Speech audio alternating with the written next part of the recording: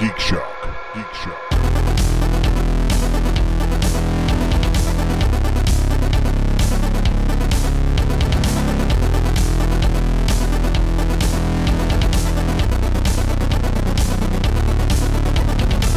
Hey, you gonna share this weird dream with us, or is this gonna be your private Idaho? Well, it's just this weird. It's so fucking weird. I'm back to being 18, and 50 years ago. Okay. The last year of high school, the last quarter of the academic year, I have to change high schools. My family moves, and I actually was running ahead of the game and had all the credits I needed to graduate from my old high school, so I am actually considered graduated. But in the new school, for some reason, I can't get my shit together. I'm not turning in any of the English writing assignments. I'm not doing the math homework. I can't even find like a science or history class. I literally can't find it to go to the class. Ooh, I've and had so that. the last quarter, I'm basically flunking out. I'm sort of like in this tension of I'm graduated and I have all I need to graduate, but I'm not going to graduate and I'm in trouble. And it's just this, it's been happening for months. It just keeps resurfacing in another form. In one of them, I actually had to, the last quarter of the senior year was canceled. So, or I got sick, I think, or something. And so I had to just do one last quarter of the following year and I'd be fine. And it was the same thing. It's like, I'm just having, I just can't do all the work and stuff. And so everything's falling apart. Some sort of universal COVID stress kind of thing, because I mean, I've definitely had a few similar dreams. Last night I dreamed that I was, for some reason, in Zappos trying to open a program that I couldn't open. It's just like, yeah, just this weird stress of I should be able to do this easily. Why can't I do this? Yeah, it could just be that you're drinking too much before bed. You know, I actually haven't drunk in a while. I had a little bit. I had a couple drinks New Year's Eve, but that's it. I'm having one right now. Yeah.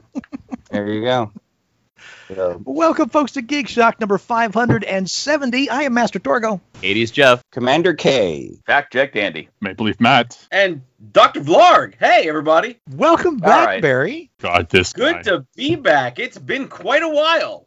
It has. Are we going to be able to do this? Because I thought that we weren't going to have Maple Leaf because of the beef between Canada and Texas. I thought that's why we weren't going to have Maple Leaf this week. No, it's not a problem because I share no affiliation with Texas. I still deny that I'm here. That's why we still invite you on the show. What beef you talking about? Everybody knows Canada did jack shit during the Alamo. Yay! And bringing the funny. Woohoo! Plus, Ted Cruz is from both, so you both are shit. Oh my God! Wow.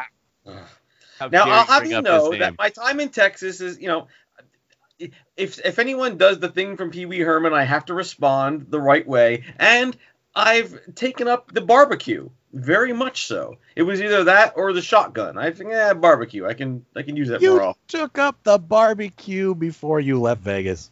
That is technically correct, which is...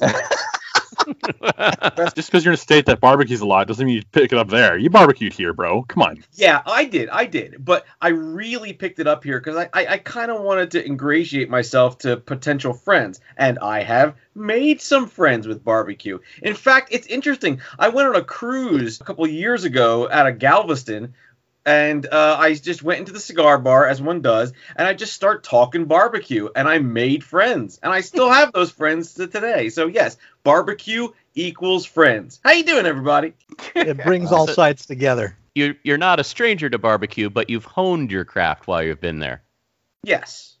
I have much room for improvement, but I've honed it. That's why I didn't say perfected. I just said honed. No. There is no perfection in barbecue. There's only the journey. Only learning. Mike Mills was pretty damn close, God rest his soul, since he just passed recently. Memphis Barbecue Zone, Mike Mills, the champion himself. We lost him this week. Oh no. Yep. Is that why his restaurant is now Texas Barbecue? No, that Okay. comes to a whole bunch of crap prior to. So Don't pick that scab. Yeah. He still had 2 restaurants in Illinois, Matt, that he was very active in, apparently right up until like the week before his passing. But yeah, he was still there smoking till the day he died, basically. I don't know the man. If I was the judges of that barbecue, I would not be giving him any awards because you know what I like about that place. I hate that place. Way to You remember got the it. dead there, Matt. Yeah. Matt, you got into Memphis well after Mike had already kind of moved on back to Illinois, so I never you didn't liked get true Memphis. Wasn't a fan, the wood or the sauce. That's just me. Oh wait, the That's apple. all right. The apple iced tea was good. I'll give him that. Yeah, you can't go wrong with that. See? It's a win. It's always a win. It's barbecue. You're not gonna say no to it. Yes, you are. Oh wait, that's Tex-Mex. Never mind. That's not even Mother- barbecue. No. Don't even get me started on Tex-Mex and your peas and corn and your carrots and your rice. Get the hell out of here. Yeah, well, I'm out here in New England, and they boil their barbecue. No. Yes, Dude. they call it parboiling. That's why I could never get over Tony Roma's ribs. They were god awful for that very reason. Boo.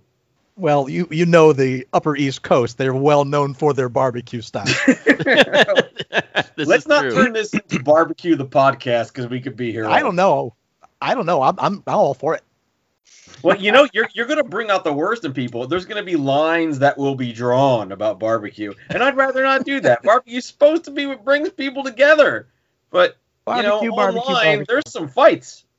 True No, barbecue aficionados appreciate barbecue from all different regions, Barry. This is true. All I'm going to say is this is the best nap I've had without the nightmare in weeks. Well, it's not our fault. You have the palate of a 4-year-old. Okay, so get out of Yeah. here. I'm with Matt on that. The Geek Shock Book Club has decided on the first book of the year, and that book is All Systems Red by Martha Wells. Nice little short novella when it comes down to it. So if you just want a quick read, I think it's like 120 pages long. So just a quick little dive to start the year out. What's it about? I am making some headway on it now. It's about a murder bot. Murderbot. Okay. With the office work out of the way, I guess I could call it. I do want to put a couple thank yous. We did receive some physical mail in the past few weeks. I was able to deliver that out to the gentleman last night, finally. The first items were sent to us from Mandy in Australia. Always wonderful to hear from her. And so Good she wrote barbecue out in Australia. you know what? No one can roast a tarantula like Australia. There you go. What Or kind of mud whip crabs. are you? Shrimp on the So barbecue. Mandy writes, "Hey guys, just a little something to say. Thanks for keeping the podcast rolling during this shocker of a year." I see what you did there. Yeah.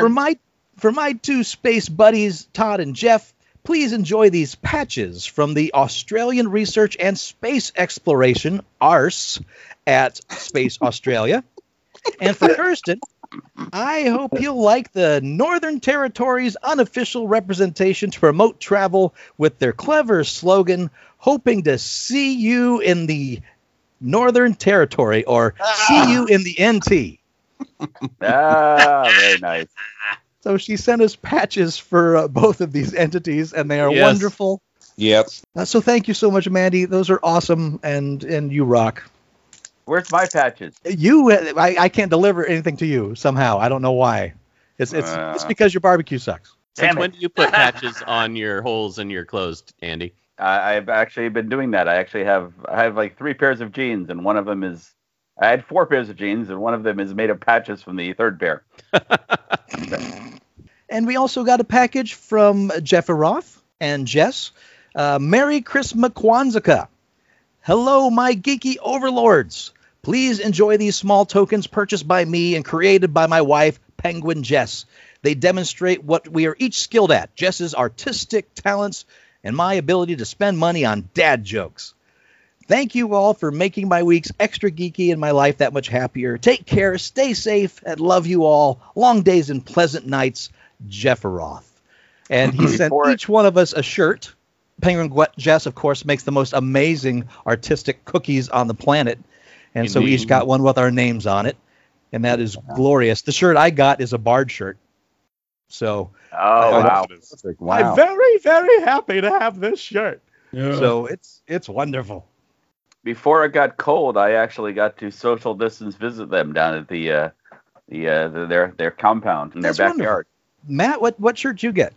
It says Canada, and then there's 2 sticks, and on each side of it says, "Puck you."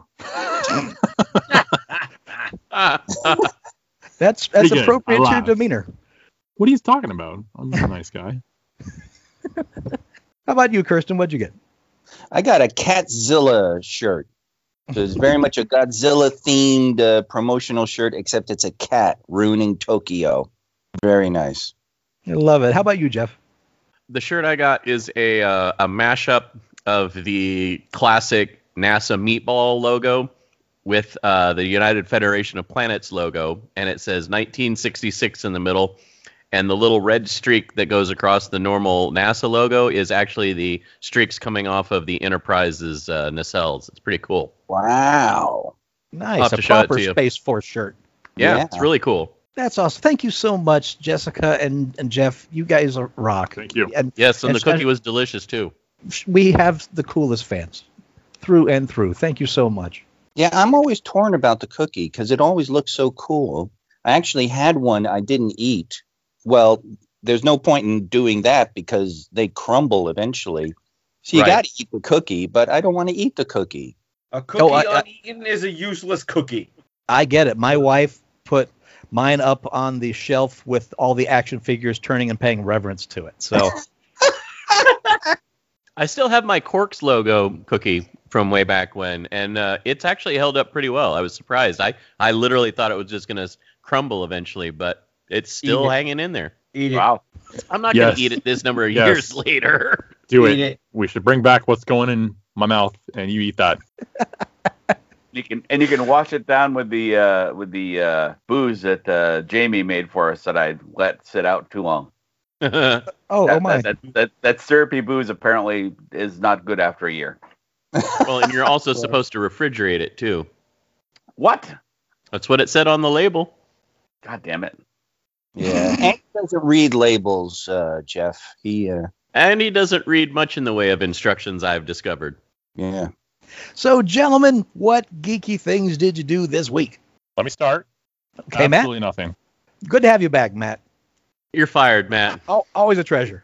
Okay. Played some WoW, but you don't want to hear about that. So there you go. I don't know. Did something significant happen in WoW? No. It's still something geeky. Oh. All right. Well, Barry, we haven't heard from you in a while. What geeky things you do in the last few months? Well, I've got about a year to make up, but unfortunately, I don't have a year worth of geeky things to do. In fact, I don't think many geeks have almost a year's worth of geeky things that they've done, because this whole lockdown thing has put a serious damper on the geeky things we can do. I'm a social geek. You guys know this. I'm a social butterfly. You're in Texas.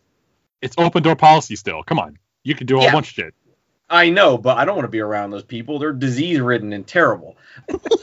I have been seriously hampered in doing anything truly geeky. Yeah, okay, I am drinking some booze from El Big Bad, which is a great booze place in Houston where they mix their own tequila infusions and whatnot. But I got in, got my shit, and got the fuck out.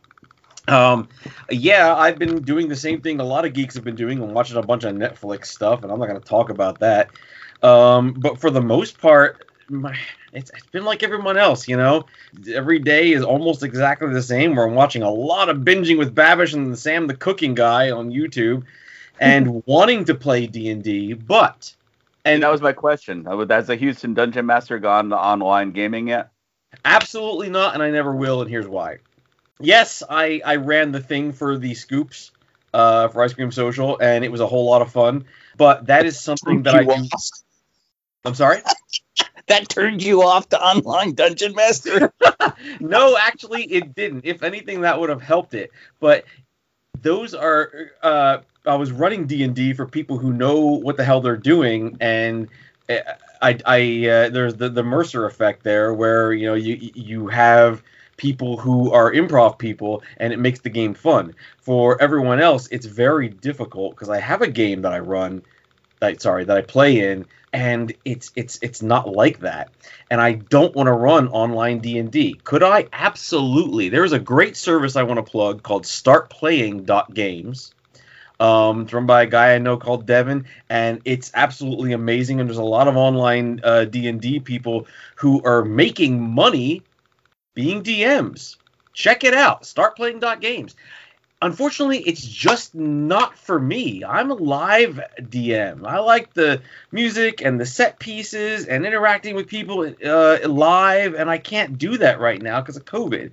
I have like 3 or 4 recurring bookings that I've turned down because of COVID right now. I don't want to get sick and die. So I'm not doing it right now. You wait 6 months and I might change my tune, but right now I can't do it. So it kind of sucks. So you don't want to be the he died the way he wanted to, rolling dice. Oh, I will do that, yes, but not this way. But not in the midst like of a global pandemic, Andy. Not like this. So I've been doing the regular geeky stuff that everyone else has been doing, reading comics, just read Ready Player 2. It was okay, not as good as the first. And then, of course, the big thing I've been doing, and you know this was coming, Todd. What? What do you mean, Pinball? what? Have you been playing pinball? Well, okay, hold on. Let me say something about that really quick. I have made the conscious choice not to buy a PS4 or 5 to let the baby have his bottle. Come here, baby. Whoop your ass at pinball anytime I want. I have no proof of that, and neither do you. Nope, not doing it. That is all unfounded conjecture, and you can't prove it in court, just like the president. No, I'm not buying one right now. There's no point right now. Maybe when PS5 becomes more available and whatnot, maybe I'll buy one, but your pinball scores are safe, sir. Instead, I have been playing, wait for it. What? Minecraft! I've heard of that. Yeah, you've heard of it. Like, you have not logged in since November. And I don't like This it. is true. There You are- know what?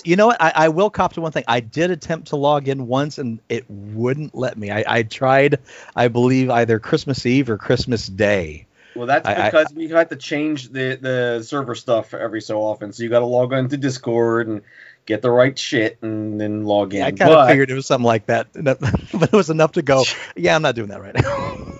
Yeah, I know. No, it's super easy to do. And you have Christmas presents waiting for you.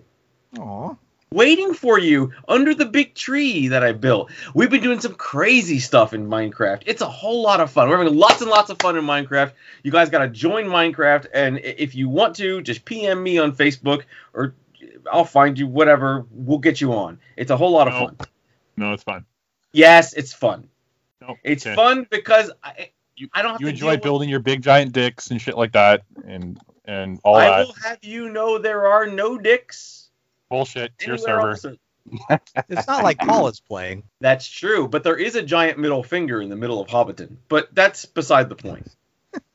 There's mini games. We're building games, and it's a lot of fun. And you got to check it out. And Todd, you are missed, sir, on the server very much. I will say that I have been feeling the itch. The itch is starting to come back. My reading is starting to break through again. So whatever I was in, I feel like I'm moving out of it a little bit. Could very well happen. You will spend a good amount of time just exploring all the stuff that we've done. It's good times, everybody. I do look forward And- to seeing that. Honestly, for Deb and I, it's been keeping us sane because every day is exactly the same. That's got to You be a know? struggle for Deb, because being around you, it's a struggle to stay sane anyway, right? Hey, she's got a live-in bartender and a live-in cook. But she's a vegetarian. What? Those are fighting words. She'd kill you for that. Yeah. But no, I've been doing the same geeky stuff everyone else has been doing. All right, Andy, what geeky things you do? I finished off Venture Brothers, I liked where it ended. It's actually got a nice stopping point. I can let that sit until whenever there's another season of it. And then I finished off Harley Quinn, which I really love the end of Harley Quinn. I really, I ate that up. Good stuff. So it's weird. I mean, I guess I can stop complaining about the murderiness of Arrow. I've gone to accept the Elseworlds, that you just can't really. There is no unified DC universe. You have to watch all the shows separately, and if some crossover, well, that's interesting. And so I mean, Harley Quinn has the worst, most awful depiction of Commissioner Gordon ever, and I still loved it. Yes. And that is a terrible Commissioner Gordon. Not to mention the casual murderiness of Harley Quinn there, it's Andy. Incredibly murdery, but that murdery doesn't bother me because it's over the top. And again, I guess I accept that the Arrowverse is its own separate thing, and then murder doesn't matter so much there. Now I can just Hey, complain get out of the about that. camera! Get out of the camera! You're not invited. Get out! Matt, are you talking to your cat? What's going on? No, there was a. No, some pussy. There was a Deb sighting. Wow, Andy, There was a what? death sighting on Barry's What are camera you there. drinking, Andy? Yes, we have another super secret voice that has just joined us. I see Deb has popped onto Barry's microphone. Hi, everybody. Hi, Deb. Hey, Deb. She was just wondering why I'm being so loud. So Yeah. I can Don't you hear just that call that Monday? over the TV, Yes. so it's a little. That's Yes, normal. you do. So. He's You gotta turn always up the that TV. loud, though. Yes, I know. Which goes back to what I said earlier, Barry, about having to put up with your shenanigans is hard to stay sane. hey, I- I'm a delight. Add that to isolation, and yeah. Welcome to my world, everyone. And there goes Deb, everybody. She just left. Hi, Deb. Hi, Deb. Speaking of murdery, All right, Jeff. What did you do this week? I watched Cobra Kai all the way through. Loved it. It was really good. The first half Super was cheesy. The first half was a little slow, but everything that happened in the first half paid off for the second half of the episodes and ended really kind of the way I kind of wanted season 2 to end, I think. But I'm now really looking forward to season 4, which has been picked up by Netflix. So we know we'll get at least one more season. Well, theoretically, since Netflix sometimes will add a season and then cancel it before production begins. But I also, this is an interesting one.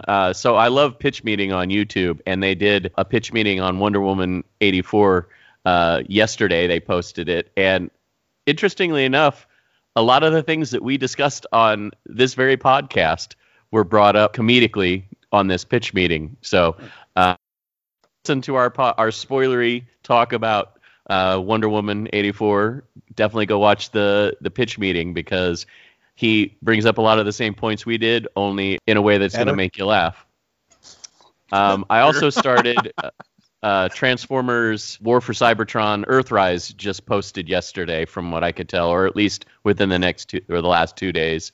So this is the second chapter in the 3-chapter series that Netflix is doing. It's CG sort of anime style Transformers, and I'm liking what I've seen so far. It seems to have a little more pep to it than the first chapter, which I think I even said on here was a little kind of meh, but still interesting enough for me to finish it. Yeah, I'm about halfway through that. Those are the main things. And of course, I worked a lot, so I didn't get to do as much over the last week, but. Yeah, those are the geeky things I did. Solid. I want to go back to Cobra Kai for a moment. Yeah, I finished it as well. I know Barry watched it. I watched all of it. I love it. You have to accept that it's cheesy and just absorb it, and it's amazing. It does the fan service that Star Wars wishes it could, but only on only I think it can get away with it just because there is so very little Karate Kid 2 fan service out there. It's really just Karate Kid 1 and 2. They've made a reference to the next Karate Kid at some point. Wait. No, they didn't. They made reference to 3. When did they make reference to the next Karate Kid? It was a throwaway thing. You'll see it. I don't want to spoil it here. But, It doesn't matter. I never watched it anyway. So but yeah, they made a little bit of reference to 3 as well, and I'm sure they will do that a little bit more. I don't think I'm spoiling this too much because they made such a big heyday that in season 3 they were going to go to Okinawa in pre-release, and I have to say the Okinawa segment of this season was by far my favorite part. I enjoyed the season overall, but I really love what they did with the Okinawa stuff. I did not know that Kumiko was Commodore O from Picard. I do the thing that everyone else does and has my phone at the ready when I'm watching something going, who is that person? And what have they been in? And I IMDb them. Commodore O from Picard. It was Kumiko. I did not know that. And Pat's like, hey, guys. They're like, we thought you died, Pat. He's like, I just went back to Okinawa. Don't spoil it, Matt. Jesus Christ. I haven't seen it. I just threw that out there. They actually cross over with Supernatural, and they have to burn his bones to get rid of him. Okay. It's harrowing. It's very harrowing. And it involves having to crush through a bunch of layers of ice. It's weird, but it works. The best thing about Cobra Kai is watching Johnny Lawrence try and operate technology. Yeah. That's the best. He has no clue. He's like your grandpa. He is. People have accused me of this in the past, but that man is literally stuck in the 80s. His idea of taking a kid to, this isn't spoiling shit. His idea of taking a kid to a concert is taking him to a Dee Snider concert, which he barely fills a room. I think we talked about this before. The No More Kings, it's called Sweep the Leg. There's actually a song called Sweep the Leg. Yes. Where Billy Zabka, Billy Zabka, am I getting that right? Yes. Something Zabka. Yeah, where Billy Zabka shows up basically as Johnny in a trailer. It was kind of the underlying pitch of the entire series, pretty much, when it comes down to it. Well, yeah, the music video has him and Ralph Macchio in it. So, yeah. Proof of concept. Exactly. From here on in, when anybody asks me what the definition of an anti-hero is, it's Johnny. Yeah. He does a really good job in that series. I want to see him in other stuff. I really do. Well, if you think about it, he's not a bad guy anyways. Okay, because he's more a hero. So in the first movie, the guy's macking on his woman. So he's like, hey, bitch, get away from her. Elizabeth Shue's mine.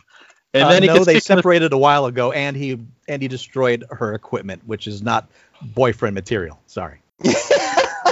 Well, now we know what Matt is a boyfriend. If anyone is a big fan of network sitcoms, How I Met Your Mother had an episode where they did like a whole Karate Kid thing. And did they? It is absolutely amazing, and it's almost like a setup for this thing where it shows that these two can really act, and Macchio and Zabka can really bring it.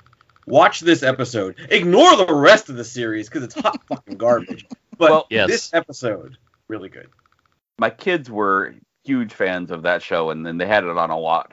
So I saw pieces of a lot of that, and the pieces I saw were funny. I just didn't have a desire to watch any sitcom all the way through. But for some reason... Season 8, episode 22. I just looked it up for you. There you go. Okay. You can skip the rest of the series. For some reason, I've seen the episode where they all think that Robin did a porno, and it turns out that the video they have that she doesn't want them to see is the years that she was a Canadian pop star. That is also a very good episode. There are a few gems in there, man. If you're interested in just getting to the good part of that, you can look up Let's Go to the Mall Today. Right. Well, it's that and the stinger on that episode is them going to the Canadian bar. Or is that another episode? No, I'm pretty sure it's the same. I don't know. Wow, we just had a little sub podcast there. That was a little How You Met Your Mother action. All right. Of course, I played a little more pinball this week. By that, I mean a lot more pinball.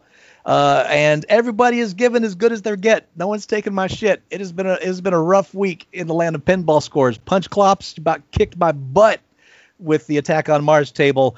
But I especially want to call out Leon Mitt in this one. Because Barry, I absolutely love the Medieval Madness table. And I know you love Medieval Madness. One of the best pinball tables ever made. Hell yes, it is.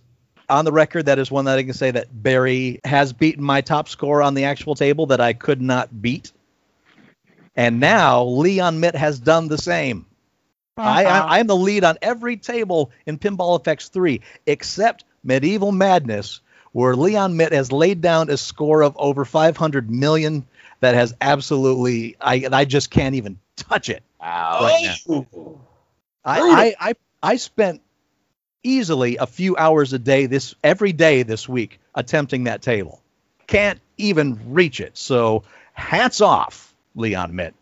You have squelched me. I'm not done fighting, and I'm still trying to reach it. But damn, I don't know if I can. Finally, somebody takes down the Earl of Ego. Nice reference, sir. Go You know team that table Clark. well. Dude, Leon Mitt, you got it, man. Keep him working for it. Oh, so hats off. Got you on every other goddamn table, but that one, oh, you've stolen one of my favorite tables away from me. And I'm thankful that it is that table, because even though it's frustrating not being able to hit that score, it's such a fun table that I don't mind keep trying over and over again. I will live vicariously. Two things. I will live vicariously through Leon Mitt, who will crush you in my stead. And two, you got to put these high scores in the Cathedral of Larg in Hobbiton. Oh, that's right. He is a Team Vlarg guy, isn't he? Jeez. That cathedral is mighty. He's going to overboard. Oh. And also, I've kind of made a pledge to myself. I don't usually do a New Year's resolution. I don't like them. I think they some kind of arbitrary goal for no particular reason. But I have kind of made a launch for this year of something I want to do by the end of the year. Yes, eventually, but I don't have to yet. It's still COVID out there. No one cares how I smell. In fact, it keeps people away. It works twofold. Okay. But I do want to prep my gaming for the end of the year in hopes that the vaccine will have taken its toll on the virus and we can start to go into some kind of new normal where we can get together and game again. I'm still finishing up that big Army commission that I was hired to do, but I'm getting close to the end of it. I'm down to 1 tank and 3 figures, and then that's all done. Basically, all I'm hearing is I got a lot of work to do. That's what I'm hearing. Right. So You can fight him with your albino army. Okay. Are the figures not white? Did they start out white? Maybe not. Gray. They're gray. You don't even know what you're talking about. I don't. Yeah. Woo! Just listen to that lead balloon flop. I refuse to learn anything about that game. Apparently. Well, you might be interested in learning because I'm talking about Blood Bowl in this case. Oh. So for this year, by the end of this year, I'm hoping to have my own undead army built and painted, which I've already started. I've actually laid the groundwork. The figures are being assembled. They started 2 days ago. They are coming together nice. But I also want to build up Kirsten's orc army and paint it for him. Oh, no. Kirsten, don't say it isn't so. For Blood Bowl. And I also have a Skaven Blood Bowl team, which is the Rat Men, that I also want to have painted up and all set to go for when Andy returns. So he can also play Blood Bowl. Well, you got me with Ratmen. All right. I had a feeling you'd enjoy that. So the Trudeau's brown faces need to get painted here. Yes, that's exactly what I'm saying. If I can do 3 armies, you can do 1. And mine are little hobbits. Yes. Half, so I got like half a model. That's true. Which is going to break your eyes, but you'll make it work. I've found all my old D&D, unpainted D&D figures. But these are old D&D figures. These are the big heavy metal ones. The Ralpartha ones? Ralpartha. A lot of it's Ralpartha. Oh. I know a guy you can hire to paint those for you. I don't think I want them painted. They I don't know what to do with them. They're a lot of weight. I've got many of them. Maybe I'll pull them together and take a picture of them at some point. You know, when you get back to doing artwork at the fairs and so on, you can make it your gimmick that you actually draw things out in miniature. Use the lead aspect to draw things out. Sure.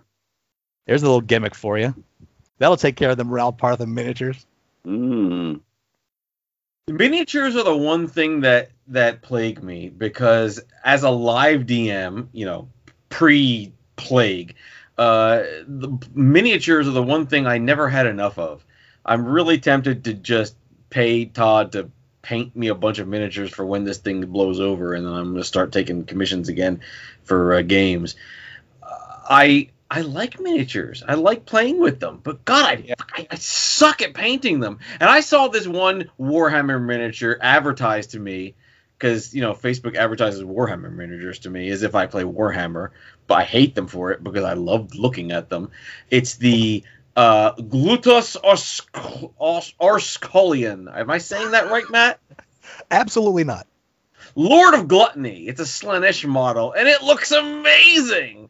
And I want to turn that into a D&D thing so bad, but I don't play Warhammer, and I won't. Ugh. Can you like write up stats for it and use it in your game? I can write up stats for anything. Most of the time, I'll just lie and make them up as I go. That's right, DMs lie, kids. It's what we do. Yeah. Yes, Warhammer miniatures are ridiculously expensive. But those limey fucks. But the line of D&D miniatures that are out there that WizKids puts out, and of course the Bones miniatures, are actually all pretty freaking cheap when it comes down to it. You're looking at like $5 to $6 for sometimes a pack of 2 to 3 things. Well, the Bones miniatures are just like plasticky ones. I like the little heavier ones with some heft to them. Yeah, get the WizKids ones. I painted some up not that long ago for a Scoop John B, and they don't have as much detail as the Games Workshop ones do, but they are much, much better than the Bones ones. For people who just hire me for one-shots, they don't give a flying fuck. So if I bring anything to the table, they're happy. So Bones are good. Sure. They're the cheapest miniatures out there, and even though they don't have a huge amount of detail, they're still decent miniatures. Yeah, they are. Cost effective. I did kickstart Hero Forge's thing way back when, so I do have a couple of those full color miniatures that I can have them printed and sent to me. I'm curious as to how good a quality they are. Pretty impressive. Really? You have them printed and sent to I you? haven't had them done, but I've seen them. I've seen them done. So Andy doesn't know what the hell he's talking about. Almost Okay. has them done. Almost. Okay, I remember that. Almost. No, I have witnessed actual figures printed up and colored by them. They look good. Well, that's good to know. I actually was just looking at that because we got into this discussion about the figures. So I was seeing if you could make unicorns, and they don't have a way to make a unicorn. Ugh. All right, Kirsten, what did you do this week? I already put this on the lair, but I discovered that Twilight Zone has a comedy episode with Buster Keaton in it, which was it just totally stunned me. It was really funny too, because the person I was watching it with was like, "Oh, I wouldn't watch Twilight Zone if you weren't here. I just can't handle that." And then we turned it on, and it turned out to be an episode that was totally handleable.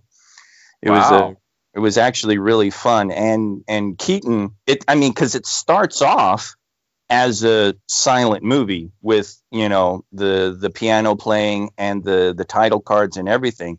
And then Serling steps in and explains what's about to happen. And Keaton gets blasted into the future, 1960 from 1890. And then the story is him trying to get back to 1890.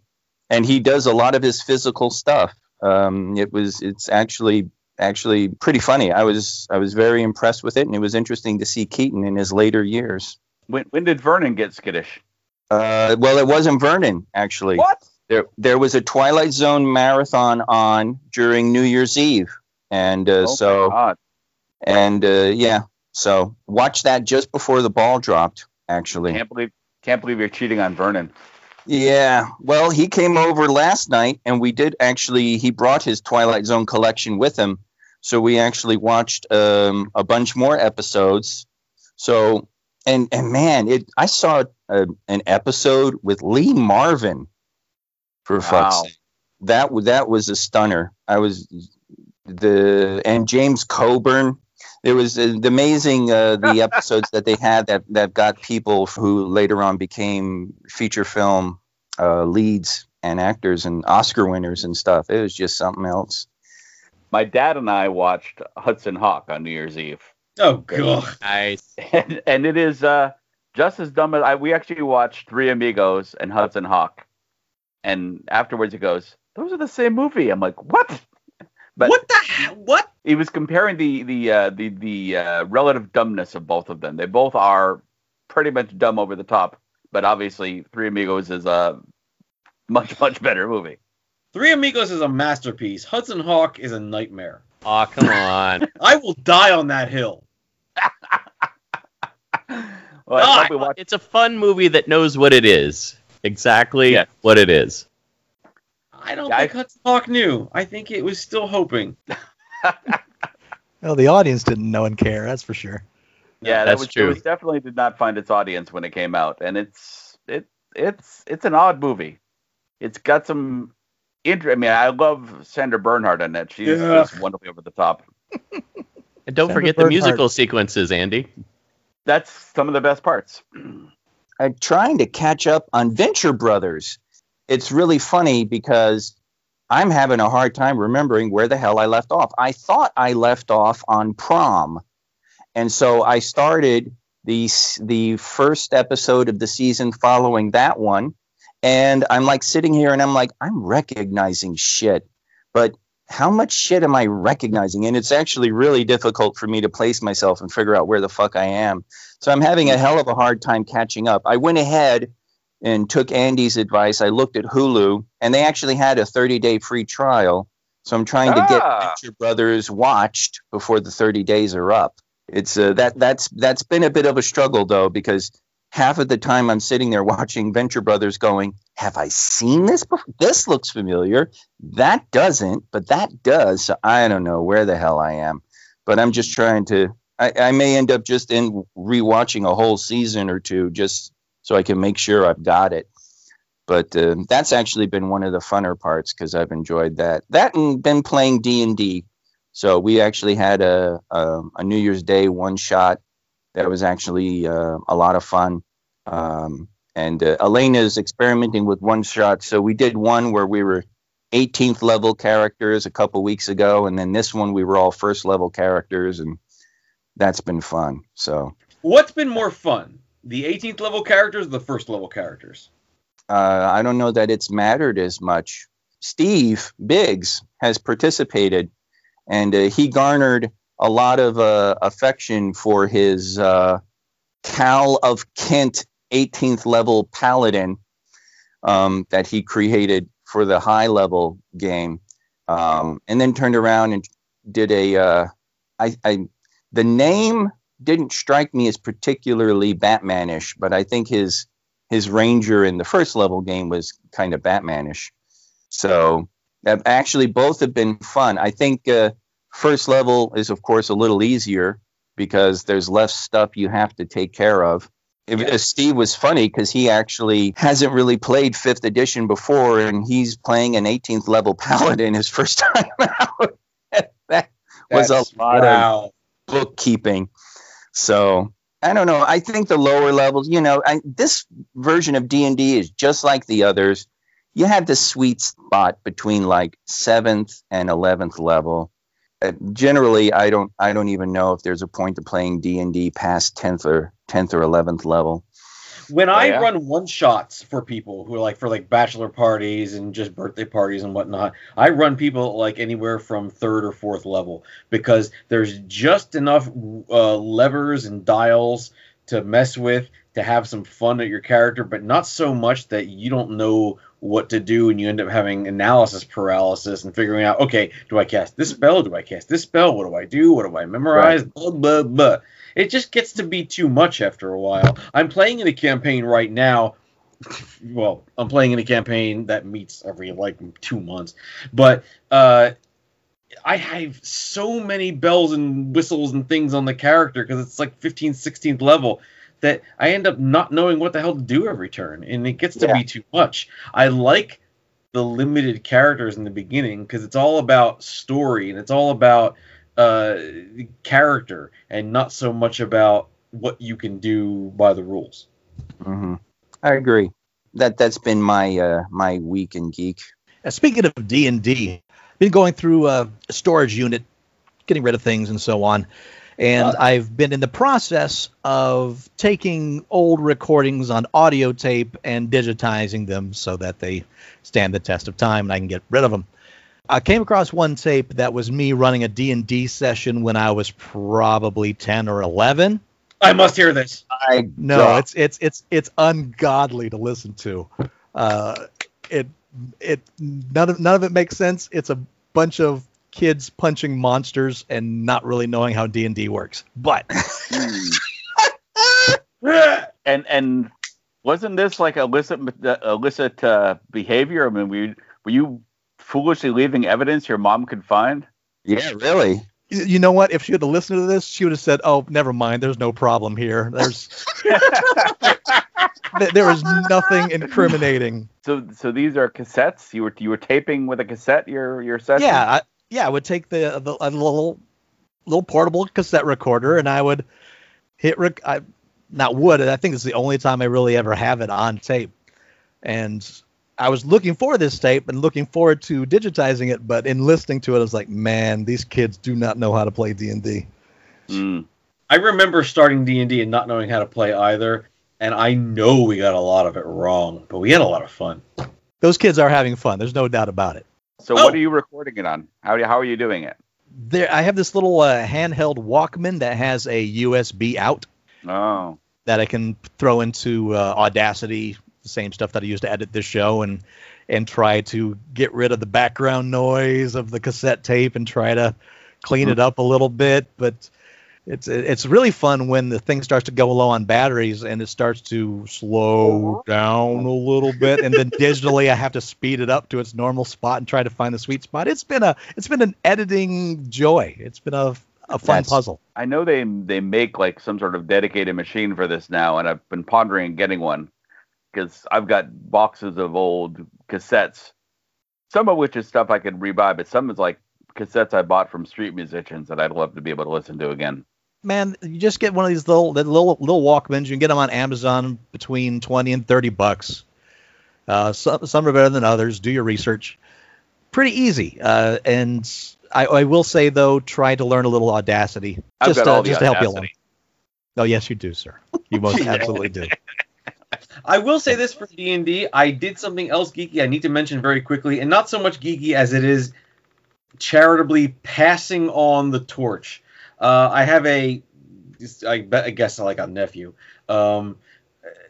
Deb's nephew, who recently turned 10 years old. And I remember when I was 10, I got the red box because I'm old as fuck. And so I bought him the Essentials kit. And I said, I just looked this up, what I wrote. I said, on this, your 10th birthday, it is time to give you this magical key to countless worlds, a doorway to a lifetime of adventure. May it spark a raging fire within you as it has for us. Never stop playing. I love it. Everyone should do that for every between 10 and 12-year-old that they know. You're absolutely right. Going back to your digitizing, Todd, I need to do that with some of my old books on tape that aren't published on any other medium anymore. Because I have like a whole box of books on tape, some of which I never got to listen to. I would love to do those on a road trip or something. Yeah, man, it's a timely venture because it's 1-to-1 recording, but it's a way of keeping those cassettes forever without having to keep the damn cassettes. Right. So, gentlemen, anything else before we go into news? In that case, let's do some news you don't give a shit about.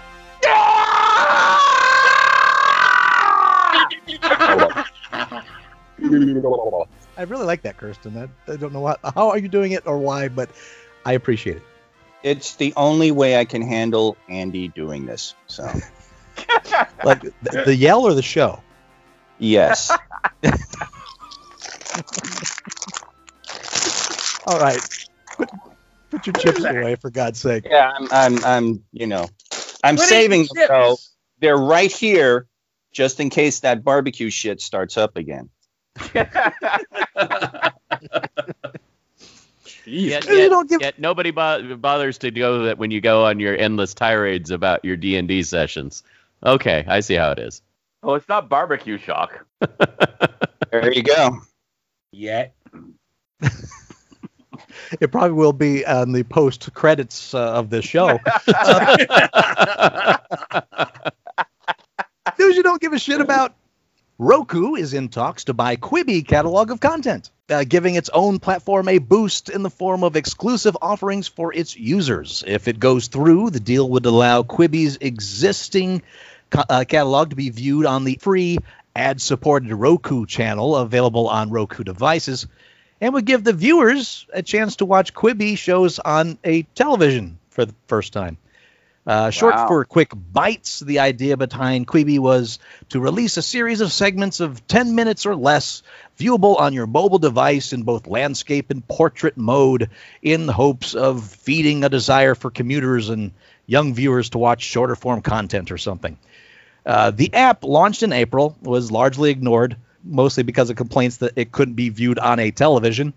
And the app wouldn't allow users to take screenshots and share it on social media, so that didn't help either.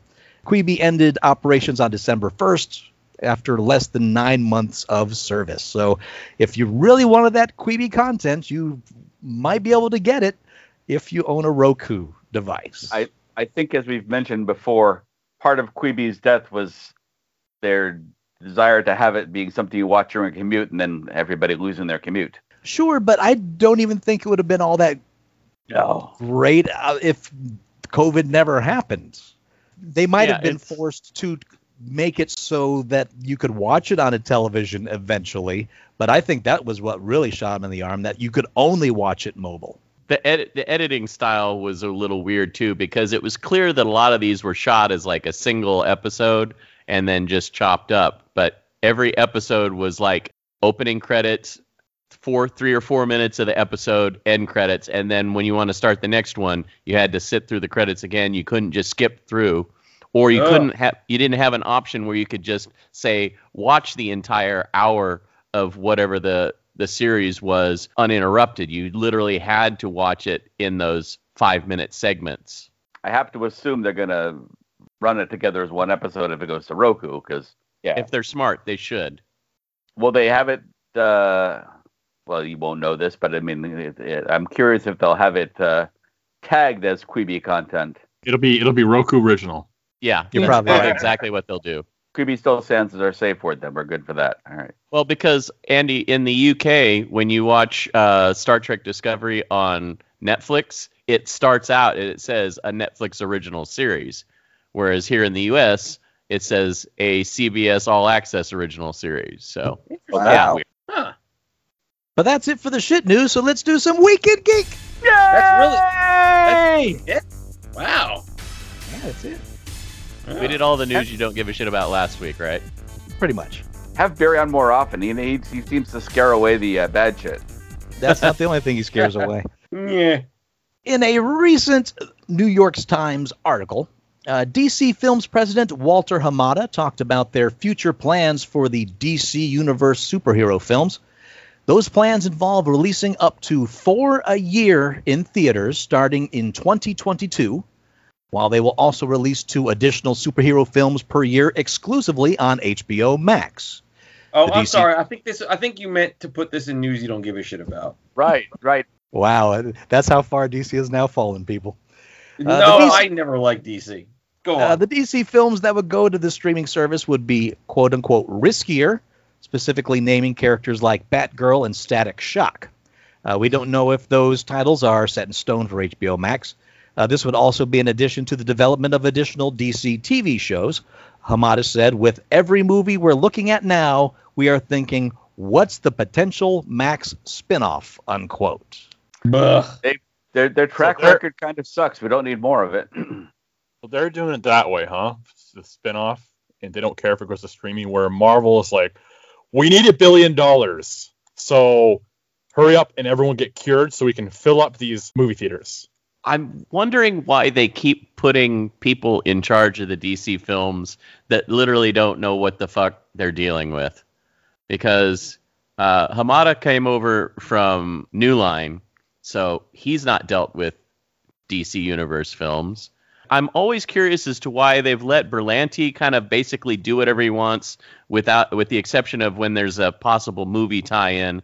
They'll tell him, no, don't use this character or don't use this comic storyline. But if they could put him or somebody from the group of producers that Berlanti got together to develop the Arrowverse on the CW and move that into a cinematic universe where you have some kind of a through line, they could have something that would be potentially competing with what Marvel has established. I just don't know why they don't do that. It's really frustrating. And then there's also the problem of the movies that they do put out as blockbusters just generally sucking. Wonder Woman 84. But the previous Wonder Woman was good. Aquaman was pretty decent. That previous Wonder Woman was amazing. It was really an amazing movie. I really, really enjoyed it. 84 can suck dicks. Birds of Prey was pretty good. Yes, Birds of Prey was fun. Yes. It seems like they're still in some sort of experimental phase where they also get scared and pull it back at the last moment kind of phase. Yeah. Right. Well, I mean, the Patty Jenkins story about the ending of the first Wonder Woman film is the most telling, where they wanted Ares to be, the studio wanted Ares to be in his armor and be all full powered and everything. And she's like, no, this is the way I want to do it. And they essentially let her go with her storyline up until the 11th hour. And then it's like, we kind of need you to make Ares super powerful again. That's why there was a lot of complaints about how that film finished. It is the weakest part of the movie. And even when I was in the theater and that last moment hit with the big fight against the big bad, I'm like, this doesn't feel like this was originally planned to be here. Yeah. I mean, I like her original idea where it's like just Ares. He looks like he's a human. And he's like, I didn't do anything. I didn't do anything. They did it all. I mean, that's so much more powerful than having him be this big bad that she's got to take down. And that was Jenkins' original idea, and they wouldn't let her do it. Movie Bob actually has done a couple of little reviews on Wonder Woman 84. And the part 2 that he does, where he talks about, he gets spoilery, he does some very interesting speculation as to what in the hell happened to Wonder Woman 84, picking up on hints and details, kind of constructs just interesting theory of studio meddling and changes. And it's actually, I would definitely recommend it because he poses some very interesting questions and makes some interesting observations as to what in the hell happened. I saw part 1. I didn't realize part 2 was already up. I'm going to have to go watch that now. Yeah, he threw it up fairly quick. And it really is, Jeff. He does a lot of, he takes this and he's like, but this doesn't fit with this. Why would this be here unless maybe somebody was thinking of, and he draws it all out, and he creates a good picture of actually Jenkins getting executive, studio interference from hell, much worse than Wonder Woman 1, which is usually the other way around, right? Yeah. Also, he speculates on the fact that this thing has had 2 years to lie fallow. And he thinks in those 2 years, there was a ton of post-production turnarounds, step backs, reconsiderations, and so on and so forth. Almost as though to say, if it had been released in 2018, we would have gotten a different movie. Well, not to mention, Warner Brothers has had a lot of studio exec turnover in the last 2 years. So I'm sure that plays a part into it, too, because it makes me think that, each one of these new studio execs is trying to put their mark on the film. With that much turnover, it's not surprising that you would get repeated interference. It was really funny because it was kind of serendipitous, because I thought we talked about that as well. Last week, where he actually made that exact point, that there's a lot of executive meddling is not thinking, I know how to make a movie better than you. A lot of it is they just want to get their mark on it so that they can look at the movie and say, yeah, this part was my idea. This was me. And, have their impression, whether it helps the movie or not, or is important or not. It's very interesting. And as a side note, the pitch meeting was really hilarious because, he touches on a lot of the things we talked about. Yeah, I thought that was so bizarre too, because clearly he had to have been working on it for a little while, but it was just amazing how many of the things that we had touched on last week, suddenly it's in that pitch meeting. It was just, it was cracking me up, not so much just because of the comedy material, which was funny, but the fact that it was like, oh my God, we had just talked about that. I'm sure we were not the only ones to realize the shortcomings of Wonder Woman 84. Yeah. Well, Don't sure. ruin this, Todd. Don't ruin this. I don't. Sorry, guys, I have nothing to bring to the table. DC sucks. Make mine Marvel. Part of the reason I don't know what a lot of people are talking about when it comes to these films is I have really taken upon myself to not watch a lot of these. I hate this movie or I hate this TV show because a lot of times it's personal perspective. A lot of times it's poorly put together. And honestly, it's like, why are you attacking things that other people like? You know, it's okay to say, I personally didn't like this and here's why, but I understand other people like it. Instead, it's just these vile attacks on a property that many times don't deserve it. I think you got to go back to what I was saying with the Harley Quinn. You at this point, you've got to treat each DC property as its own thing. You can't really count on momentum or anything. Yeah. And it also looks like they're leaning on that as well. They're going into the whole Flashpoint story, but they are making this whole Elseworlds concept the concept for their whole DC universe. They are, to my understanding, they are going to have 2 concurrent Batmans happening. Wow. Yeah. And also the fact that with I just finished Titans this week, and again, a pretty good show overall. But Bruce Wayne, especially in that second season, is in a lot of Titans. And you look in that, it's like, okay, this is obviously a Earth 72 event, whereas it has nothing to do with anything in any other DC universe. Mm-hmm. Who's playing Bruce Wayne? He was in Game of Thrones. He was the knight that was Daenerys' side, who was very devoted to Daenerys with the stone Get the fuck stone out. disease. Really? Yeah, he's a great Bruce Wayne. Bruce Wayne? Yeah, he's good. Wow. Suddenly I'm interested in this series. What's Titans Like I said, on?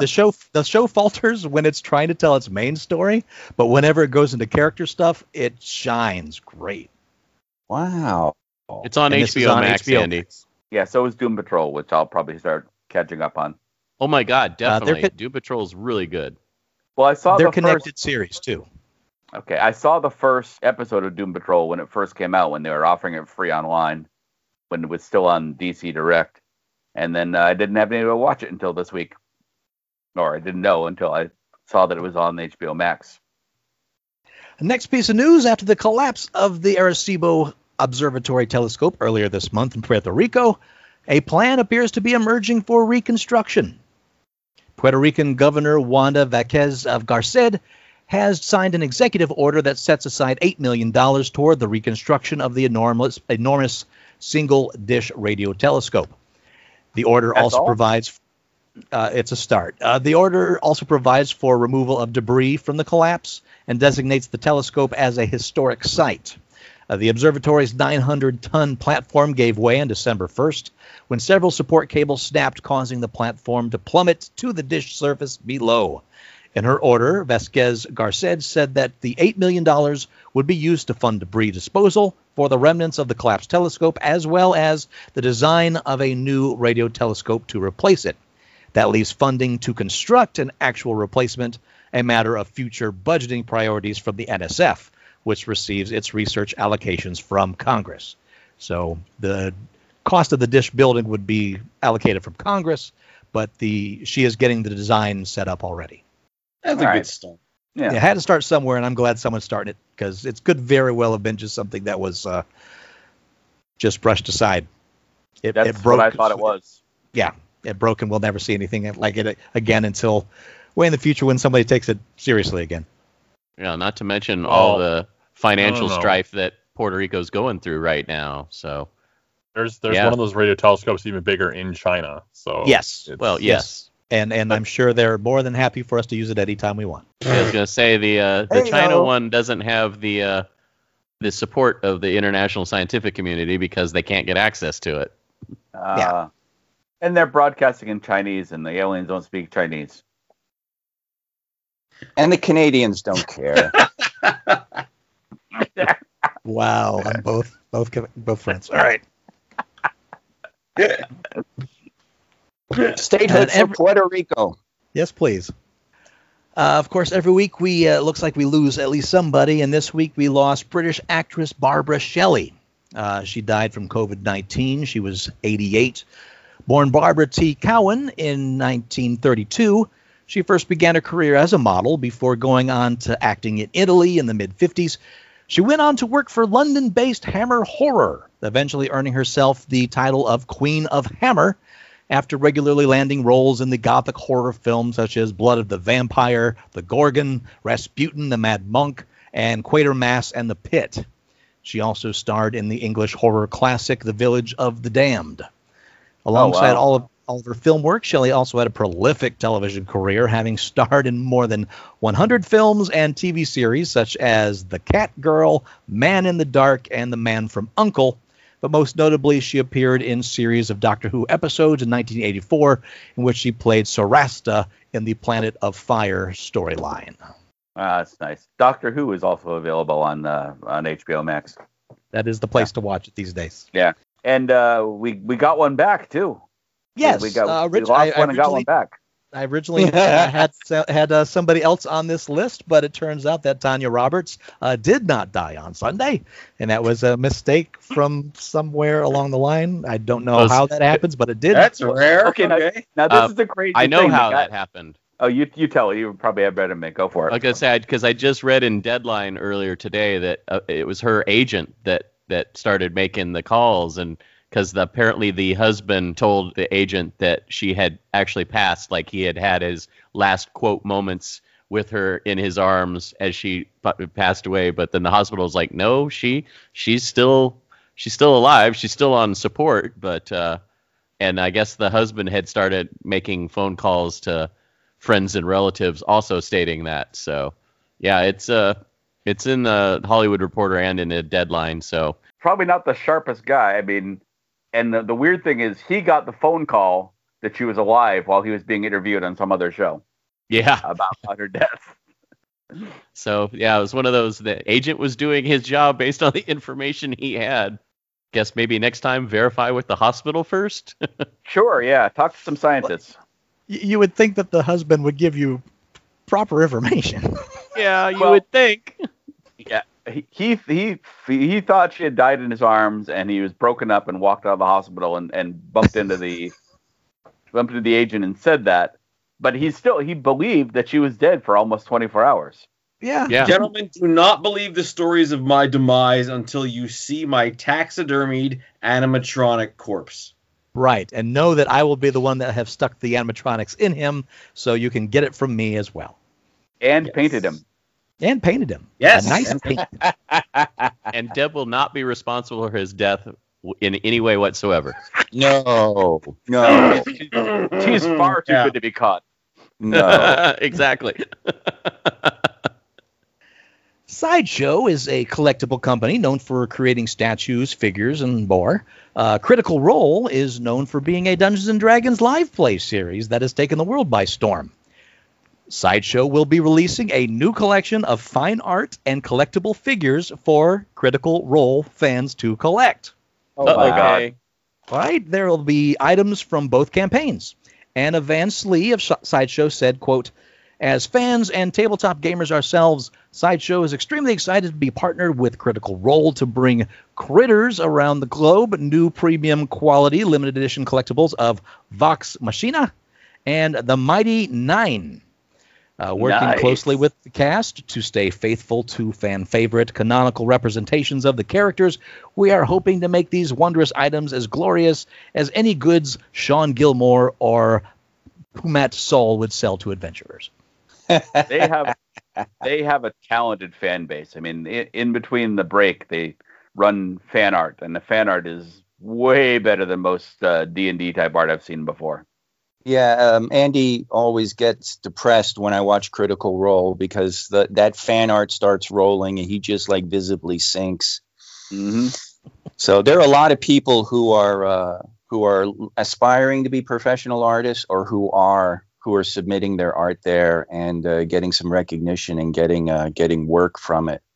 So, and they freaked out. I mean, when Vox Machina got their Funko Pops, they got Funko Pops for their first campaign characters. They were freaking out. They were visibly just like not believing. We got Funkos. Ah! So it's been quite the phenomenon. And Andy, you're far too hard on yourself as far as your artistic talent. You just need to believe in yourself some more. Well, I appreciate that, but I am sitting here stuck in the house with my high school and college art, so it doesn't help my ego. Well, that's understandable. Ouch. Actually, I took pictures of all the paintings that are down in the cellar. Maybe I'll post those on the layer. I don't think I want to post those on my regular page because I don't want any prospective people thinking I'm that bad. But maybe I'll post it on the layer to amuse the fans. Well, post a progression. Show like some of your early stuff up to your modern stuff, and people can see how you've evolved since then. I'd love to. All my modern stuff is in Las Vegas, and I forgot to bring the discs with me. So you don't have anything on your laptop that you have there now? The best of my stuff, the peak of when I was able to draw a lot was when I was working at the Mercury, and I got to do a lot of covers. So I need to get that artwork. There you go. You draw something new. Yeah, that's certainly a possibility. Hopefully, eventually. Well, he's got a couple of caricatures for friends and a gaming table to make before he gets there. Right. Mm-hmm. You're never getting that gaming table, Kay. I hope you realize that. Don't need it now. Right. A virtual gaming table for the COVID times. Yeah, really. Well, you know what? When you've reached Sideshow collectible level, you have truly made it. I mean, they'll make a Funko. Yeah. They'll make a Funko Pop out of anything and everything. Oh, I mean, wow. I have Funko Pops based on the movie version of the Dark Tower. They'll make it of anything. Ugh. We're the Geek Shock Funko Pops. Right? That will happen. But if you get Sideshow, then you've made it, Ben. You have truly made it. Like an Atari style collapse with the Funkos because of all the licensing they do. No, in fact, their over licensing is probably what's going to save them forever. Yeah, I weirdly thought that Funko had gone out of business or something, or had gone bankrupt. I thought I'd heard that somewhere. Apparently, Andy, their profit margin on those is pretty good, so it's not like they're in danger of going bankrupt anytime soon, even with the licensing fee increases. And how soon before they go Beanie Baby or Orchid on that? You know, I mean, not Orchid, Tulip on that. I mean,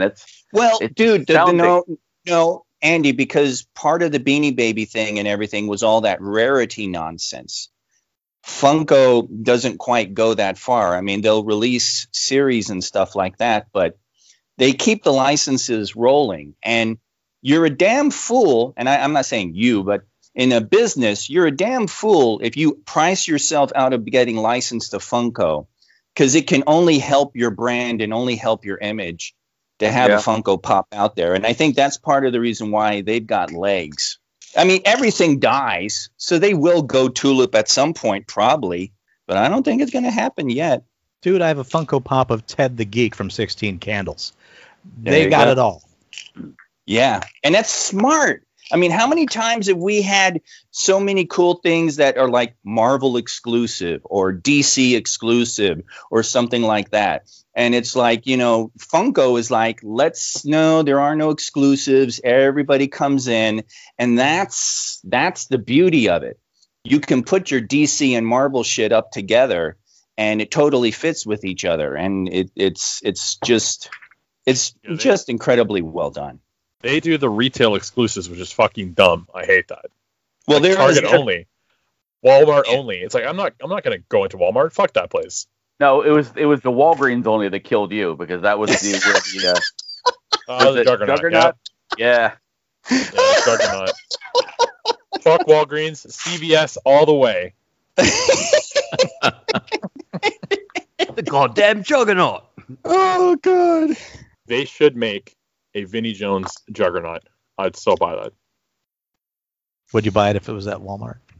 No. Walmart exclusive. Well, Walgreens exclusive, Vinnie Jones Juggernaut, and just have Matt sitting there pissed as hell. You know it's Matt's car because it has that dark cloud just over it, just his anger peanut style just hovering above him. What was that? Oh, what was that character? There was a character from Little Abner. Yeah, I'll look it up. Wow, really? This is such Really? an Andy reference. Wow, you definitely went Little Abner on us, huh? That's crazy. I did. Because there's specifically a character in Little Abner that has a cloud over him. Well, hey, Matt, at least he didn't go Schlepp Rock or Eeyore. What was that toy we used to play with as kids? Oh, right, it was called Stick. We got it from Tree. Jesus Christ, Andy. Next up, following the success of the recent Halloween reboot, David Gordon Green is in talks to direct a direct sequel to 1973's The Exorcist from Blumhouse and Morgan Creek Productions. Green's reboot of Halloween revived a stagnant IP and brought in over $250 million at the global box office in 2018, prompting Universal and Blumhouse to greenlight 2 sequels. Based on the novel by William Peter Blatty and directed by William Friedkin, The Exorcist was a watershed moment for the cinematic horror genre. The story of a young girl possessed by a demon shocked audiences all over the world and sparked famous legends about strange happenings on the film's set. While rather tame by today's filmmaking standards, the 73 original is a cultural touchstone that led to numerous sequels, prequels, a TV show on Fox, and a host of imitators. But now under Blumhouse, they are going to do the Halloween thing and say, none of the other stuff happened. Here is a direct sequel. Wow. I wouldn't mind seeing a Blumhouse version of Exorcist. That sounds kind of cool. Yeah. And that's just it. They're not rebooting it. Yeah. They're just telling like Halloween. It's the new Halloween ignores 2 through 8 and says, oh, only the first one mattered. Here's the sequel to that one. 38 years ago. Crazy. It still has quite enough of a following that this can make the money, and that's really what it comes down to. Yeah. It is quite the cult classic, too. That doesn't mean anything. It does when you're a studio head. If you want to make a few bucks, yeah. But, the story doesn't resonate. Like, if you made The Exorcist today, if it didn't exist before, and you made that same story today, it would be boring as hell. Tell me I'm wrong. They have. How many Exorcists do we get a year under different names? Are they DC properties? Yeah. Okay. So I've found the character, and I Jesus Christ. I can't pronounce his name. Yeah, it's Joe Bflk. It's spelled BTFSPLK. How do you pronounce that, Kay? What's with the Slavic discrimination? You get a bunch of consonants, you turn to the Slav. Yes. Well, you've taught us how to pronounce several other Polish names. I just figured maybe you would have some kind of an inkling as to how to pronounce that one. Give us your Polish insight.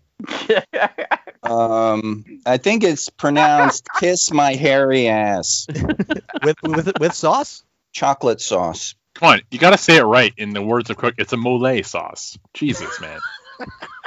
Oh my God! I found a site that claims it is pronounced Rutski. Are you still going down this hole? That's what she said. Have you met Andy, Todd? All right, gentlemen, guess what time it is? It's been a while, but we got some stuff to go through here. I got some pitches for you. It's time for Red Light, Green Light. Red light, green light, such a fun game to play. Doesn't matter what you say, they're gonna make this shit anyway. Woo!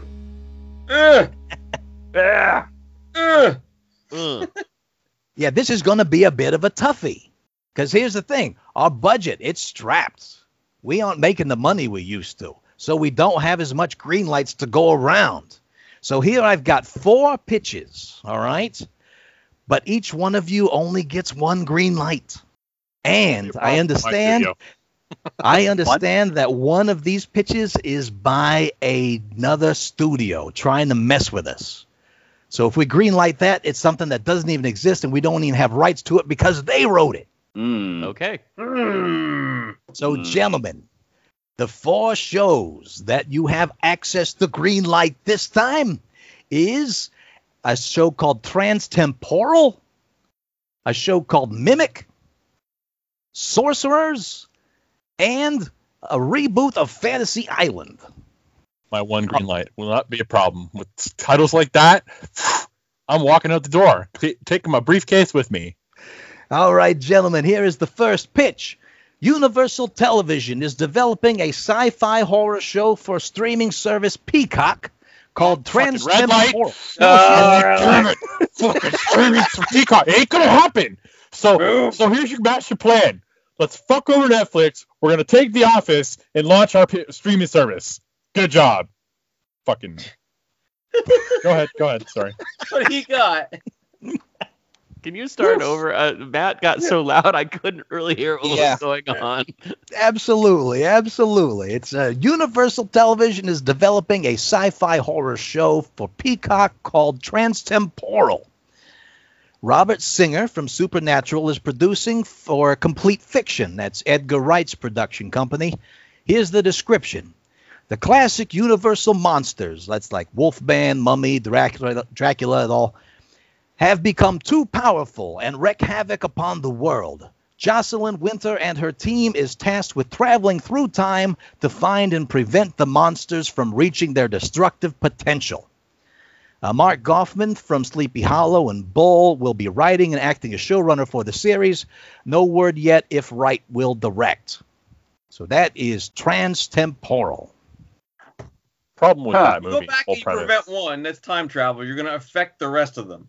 And what happened to Van Helsing? You didn't get anybody, huh? No? Okay.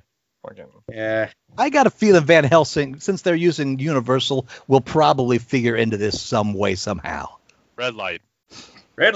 Yeah, do we do that now? We don't. We actually don't. We don't do the green light, red light until later, right? But I think Matt and I are agreed on this one. Okay. All right. Let's see how it compares to the others. Next one up is Mimic. Mimic is getting a television series reboot. The pilot for Miramax Television's reboot of the 1997 sci-fi horror film will be directed by Paul W.S. Anderson, who will also executive produce the show. Jim Danger Gray, who was part of Hannibal, will also serve as executive producer, while also writing the adaptation and acting. What? Can you say his name again, please? Jim Danger Gray. Okay, just wanted to make sure. Please continue. Yes. His middle name is Danger. Yes. You did hear that correctly. Danger's my middle name. So he will also be writing the adaptation and acting as showrunner on the series. Based on a Donald A. Wollheim short story of the same name, Mimic focuses on genetically engineered insects who have since evolved and developed the ability to mimic their human prey, and the humans who are trying to prevent them from completely taking over. The 1997 film was co-written and directed by Guillermo del Toro. Anderson and Bolt's previous projects include the Resident Evil franchise, as well as the horror films Event Horizon and Death Race. That is your pitch for Mimic. Okay. Next Is there up, any big studios involved in that? it's a pilot for Miramax Television. Miramax Television. So there's we don't know where it's going to land. Right. With a lot of these, we don't know where they're going to land. Sometimes they're developed for specific channels, but sometimes they're being developed and made in order to sell to a streaming service or channel later down the line. I look at these like I look at Netflix and Hulu and whatnot when I'm surfing, which is a lot, looking for new things to watch. And I think sci-fi, okay, I'll always give sci-fi a chance, but would I give this a chance? Depends on what network. If it's Netflix, I might give this a shot. If it's Quibi, I will never see it. It's not Quibi. I don't think Quibi is a worry at this point. Yeah, I know. You know what I mean. Anyway, please continue. Next pitch is AMC is acquiring the adaptation rights to Sorcerers, an illustrated novella crafted by co-writers Maurice Broaddus, who did Knights of Brenton Court and Buffalo Soldier, and Otis Whitaker, and showcasing illustrations by Jim Mahfood, who did artwork on Spider-Man Into the Spider-Verse. Sorcerers is a psychedelic urban fantasy revolving around a 30-year-old Harlem man named Malik Hutchins, who realizes his destiny and transforms into a hip-hop inspired sorcerer.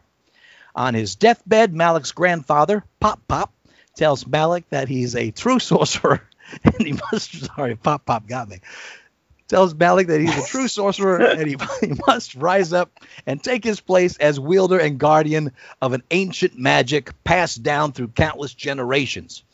Malik is tossed headfirst into a quest that winds through the mysterious beneath the streets of Harlem to the deep south and destinations further beyond, places that he's only visited in dreams.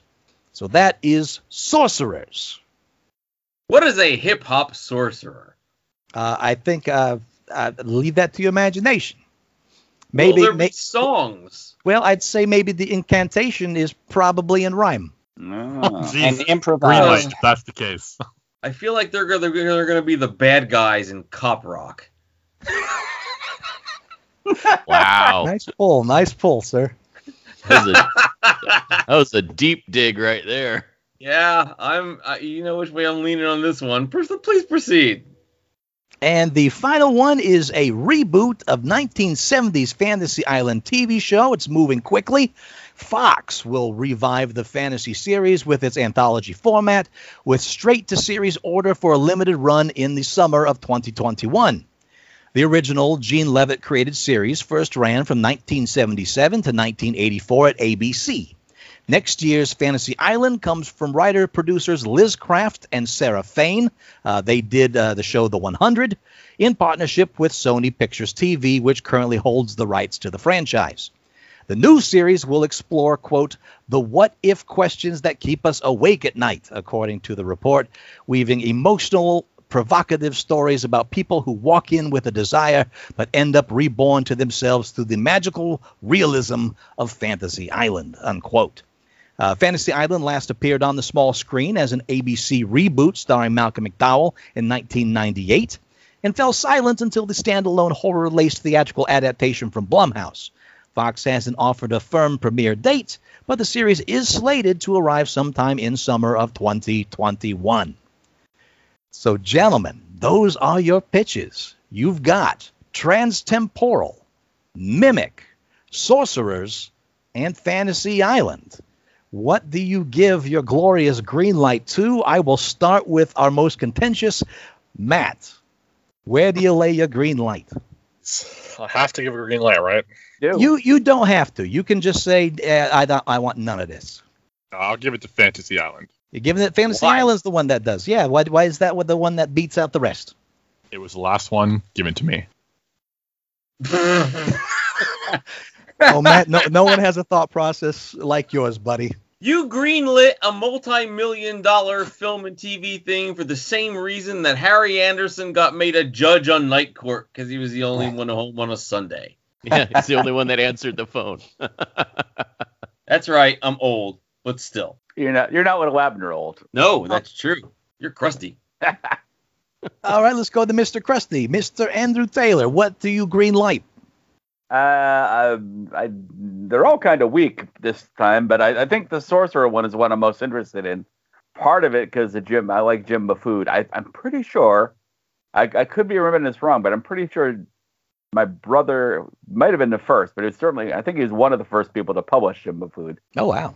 He had a anthology comic for a couple of years called Don't Shoot, It's Only Comics. And I think Jim Mahfood appeared in one of those issues. The story sounds more interesting to me. So that's Andy's green light. Our guest, Barry. Dr. Vlog, what do you think should get the green light? All of these pitches make me sad for the state of televised fiction, regardless of whether or not they are real. However, the one that, gunned to my head, I must put a green light to one, would be Transtemporal, because I am interested in the Universal monsters as much as I was interested in the Monster Squad. I liked the idea of them rebooting the Universal Monsters. Unfortunately, that Tom Cruise film didn't do it very much justice, and I'm so curious as to how it would have been done well. So, just raw curiosity gives the green light to Transtemporal. And you think this is the done well version? This is the version that will at least make its money back. Well, I do like Barry describing it as a time-traveling monster squad. I do like that kind of log line to it. How about this? Let me tell you it this way, because remember, this is gun to my head. Got to put one under the green light. Fantasy Island, suck a dick. Mimic, never heard of it before. Insects That Evolve. I hate insects. I don't like that guy's middle name. And do you really got to reboot a 1997 film already? No, sorry. You don't like the name Dell? No, Danger. Sorcerer. yeah. Psychedelic Harlem man who turns into a hip-hop sorcerer. Is this like Blackula? What is this? No. Just fucking no. In so many ways, no. Move on with life. And that's what I think. That's what's going on in Texas, kids. All right, a green light for Transtemporal. 80s Jeff, where do you give your precious green light? I'm also agreeing for Transtemporal because, well, you know how I feel about time travel. That's right. Things. You I put always time travel at least- in a piece of shit movie, and you're like, here's 500 million. And I'm always willing to at least give it a shot, Matt, before I make a snap judgment.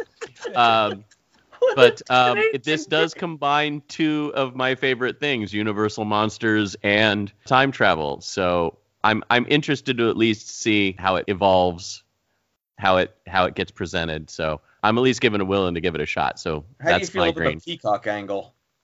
Being on Peacock doesn't bother me. I mean, it's free with my cable subscription. I've watched a few things on it, some better than others, some worse than others. So it's simply at this point another outlet for presenting material. Do you think this is something that could drive people to Peacock? I don't know that there's anything on it right now that is going to drive people to Peacock. I know that there is. What, the Saved by the Bell reboot? No, the crazy people in their office, The Office, like it's got a huge following. They follow that everywhere. True. That is true, but there's also a lot of things that are on Peacock that are already popular. Like all the Harry Potter films are on Peacock right now. It just depends. If you're looking for something new, there's not a lot in there right now, but their list is growing. And now that we're starting to get some production back, I think during this year you'll see more things on Peacock. So I'm at least willing to give it a shot. All right, so that's 2 greens for Transtemporal. How about you, Kay? You got a precious green to give away?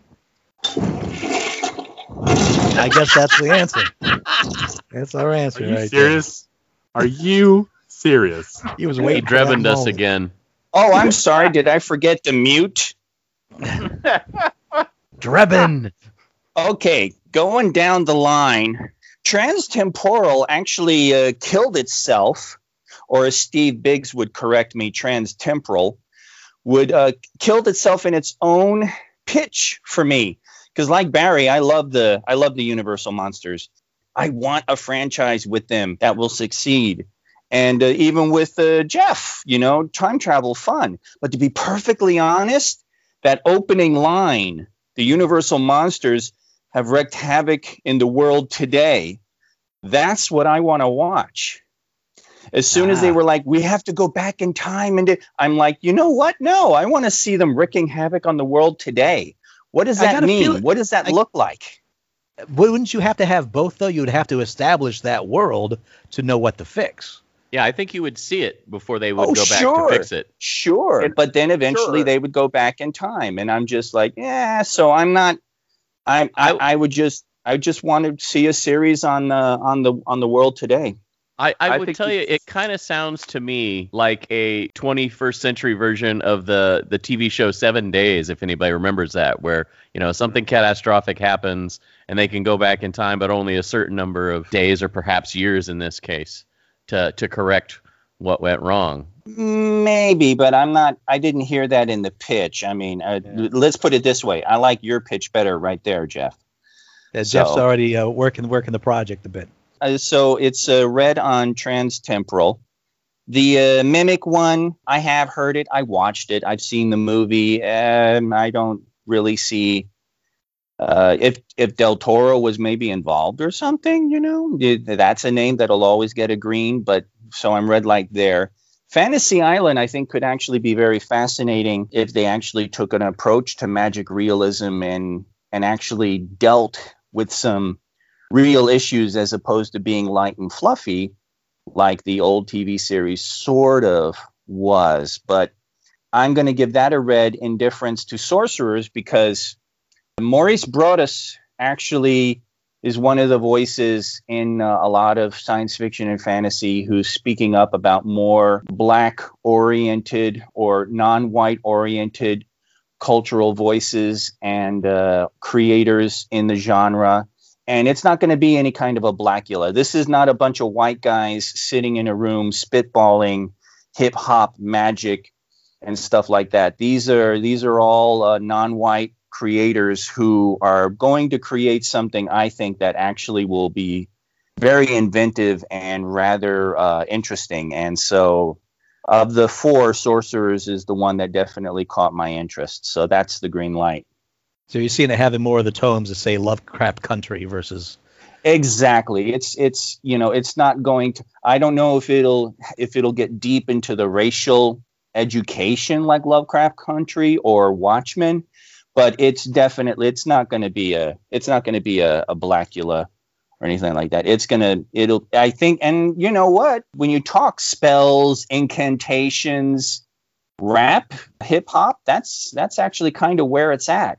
And especially if they go along the whole improvisation route, where you have to spin your shit Johnny on the spot. I think there's actually a load of potential there. And like I said, this is not a bunch of white guys in the room dealing with something they don't truly understand. So I think it's rife with possibility. This is how it lays out. There's 2 green lights for Transtemporal, 2 green lights for Sorcerers, and 1 green light because he felt he had to for Fantasy Island. So we have a tie between Sorcerers and Transtemporal. Wow. How do we break the tie in this new paradigm? I think the only way to break a tie is to say, well, which one is a fake one and which one is real? Ooh. Because one of those is fake. I think it's Transtemporal is fake. I also, even though I voted for it, think Transtemporal is fake because the hip-hop Sorcerer sounds like such a bad idea. It would be perfect for the CW. Let's go into AMC, but okay. That's right. So yes, indeed, it is Transtemporal. That was sent to us by Timothy Knoll. Thank you, Timothy, for sending us your pitches, bitches. It looks like it actually got some green lights and some good ones at that. Again, the monkeys are sending some pitches that are pretty darn good. Yeah, at least well thought out. Man. Now I feel bad for saying terrible things about it because it's one of the monkeys, but still. Yeah. You know what? You got to watch yourself, Andy. And don't get me wrong, they're sending us all sorts of pitches. Ones that will make great shows and ones that will make terrible shows. And they're just trying to do what they can to make it sound like a pitch that we would receive from actual things. And, of course, that means that, yes, Mimic, Sorcerers, and Fantasy Island are being worked on, and with Fantasy Island expected to show up this summer. I can't wait to not see that. Even though I green light it, same. So thank you, Timothy Knoll, for sending in that pitches, bitches. And if you want to send your pitches, bitches, to be in red light, green light, you can send it to comments@uglycouchshow.com. I like this new format, guys. It adds a wrench. Fun. Yeah. Fun. Anything else you want to get off your chest before we sign this off, guys? There's this guy that used to log on to Minecraft but doesn't anymore, and he really sucks, and everyone hates him. I don't know who I could be talking about, but sounds like an asshole. He's a complete asshole. Yes, does not deserve the Christmas gift that's under the Christmas tree. Aww. Wah, wah. Does that mean it's going to be rescinded? No, it's going to sit there until it rots away. It is wrapped in black and brown paper. Is it edible? No. It's Minecraft. It's all makeup. Bullshit. Listen, Andy, anything is edible if you're brave enough. Kind of like anything's a dildo if you're brave enough. I don't want to know how you know that, Matt. Canada has spoken. And I also want to throw out a special thank you to the Shock Monkeys. The Shock Monkeys, some of them got together, and they have adopted a river otter through the World Wildlife Fund in my name. So I have an adopted river otter out there, and I think that's the sweetest thing. So thank you, monkeys. You just absolutely made my heart grow 2 sizes that day. Eat otter. Is it called Totter? And if not, it should be, and I will definitely be filibustering until it is. I wonder what wood you would barbecue otter under. God. Post oak. And Andy, I do want to give you a quick update. I'm still watching Clone Wars. I've started the 3rd season, and by the end of the 2nd season, it starts to get pretty darn good. Yes. All right. Good. And covering some interesting moral quandaries, the one I would not expect from a quote-unquote kid show. At this point, they figured out that maybe we're more than a kid show. All right. It grows on you, man. It gets really good. By the end, you're going to be like, wow, this is not a kid show. This is awesome. How many seasons? I believe there are 6, plus the finale season that was made for Disney Plus, and the movie, the ending movies. Okay. So there's plenty more to go. Much less than a third of it's not that great. Yes. But do be aware they are television seasons, so they are like 22 episodes per season. Oh, wow.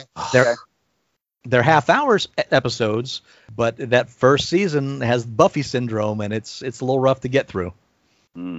Hey, so does Next Gen, and Deb and I sat through them all, man, and we're happier for it because then we appreciated Rebels and we appreciated Mandalorian, and it's good stuff. All right. Yeah, it's tasty business, and it is actually making me appreciate the prequels a bit more, which is kind of weird. Oh, that is weird. But it's truth. It's what's happening with it. But you got something to say to us, write to us. Comments at uglycouchshow.com. We have received some emails. We just didn't have time to get to them today, but we will be getting to them very soon. Cthulhu Collector, we've got yours. Mohan Nair, we got yours. But until next week, I am Master Torgo. 80s Jeff. Commander K. Back Jack Dandy. Maple Leaf Matt. Say that again, Dr. please. Blarg. Maple Leaf Matt. For some reason, at this last part, you just completely disappear, Matt. Your voice just goes to nothing. Maple Leaf Matt! Maple Leaf Matt, everybody! The funny thing is, we heard you fine through all that. We just wanted to hear you yell. Fuck you. And we'll talk to you next week in Geek. I won't. Fuck this. Wait, Barry didn't sign off. Sign off, Yeah, I Mark. did. Oh, all right. I'm here. I'm just kind of here in the background. I've just been quiet for the last year, quietly You've playing been Minecraft. Dealing like the rest of us have, man. It's a rough world out there right now. Oh, Indeed. I know. I want to get out of this house. And So I really Jim want to. Danger Gray is a real name. Yes, it is, and a real guy working on a real thing. Has everybody else here watched all of Harley, or is it? Yeah, love it. Love every bit of it. Because I fell on the floor when I when I got to the Baby Man sequence. Before I ever saw any Harley Quinn, that was posted up to YouTube, just that sequence alone, and that's what got me to want to watch that show. Yeah. Oh man, that was great. Release the Snyder Cut. Yeah, that shirt was amazing. Oh man. Yeah. Wait, that All wasn't right, guys. That wasn't where Baby You're Men came from? No. Oh, I thought it was. Wow, it's perfect. No, we came up with that well before Harley Quinn. Real Man Babies did that prior. That's right. He's saying Actually, it's John Bean Hastings' goddamn fault. That's true. Fuck that guy.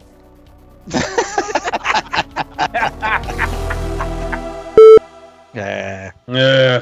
Okay. Yeah, I'm gonna take a potty break. I took one while you guys were talking barbecue.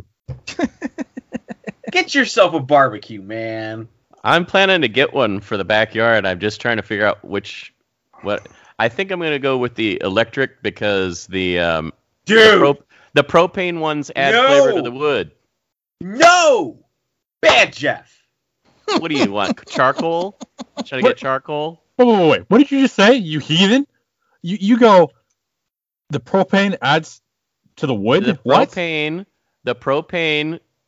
fire adds flavor to the wood. It adds the hydrocarbons to the wood. I don't know what to and do. You don't with get a it, clean burn. man. That's it. I'm done. Yeah, so am I. Fuck this podcast. Me too. I'm out. I'm surprised Barry doesn't know that. He's trying to be a barbecue purist. Mother, wait for it. And I can't stress it enough. I cannot stress this enough. Fucker. Get yourself an offset smoker. Just go to like a fucking Home Depot or whatever and get yourself an Oklahoma Joe's offset Highland smoker. And then there's stuff you can do to the outside to seal in the smoke, and you can get another temperature gauge. You can get all kinds of little aftermarket stuff like I got, and you will roll some amazing smoke. And it doesn't. What are you heating it with? Charcoal? No, dude. Well, I start with charcoal, and then you put wood on it. And I got a place down the street, and you can get some good post oak or hickory or mesquite, depending on what you're cooking. Applewood and cherrywood's a good mix. Applewood and cherrywood is good, messed with depending in the past. on what you're cooking. Yeah, that's true.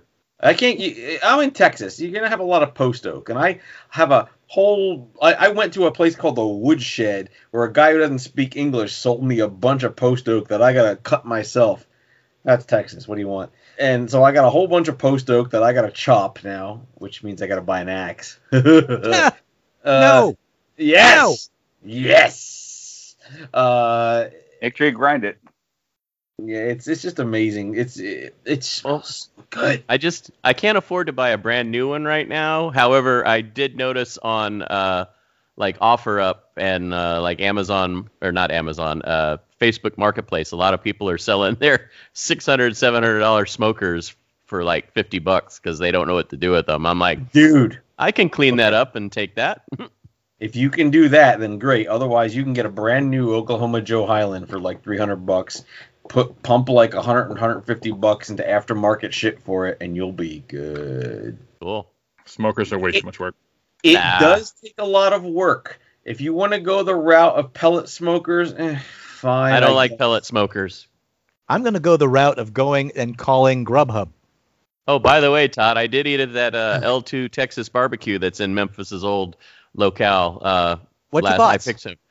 It's pretty good actually. Yay! They don't have a huge selection of side dishes, but I got a little bit of everything to just try it out, and it's all pretty good.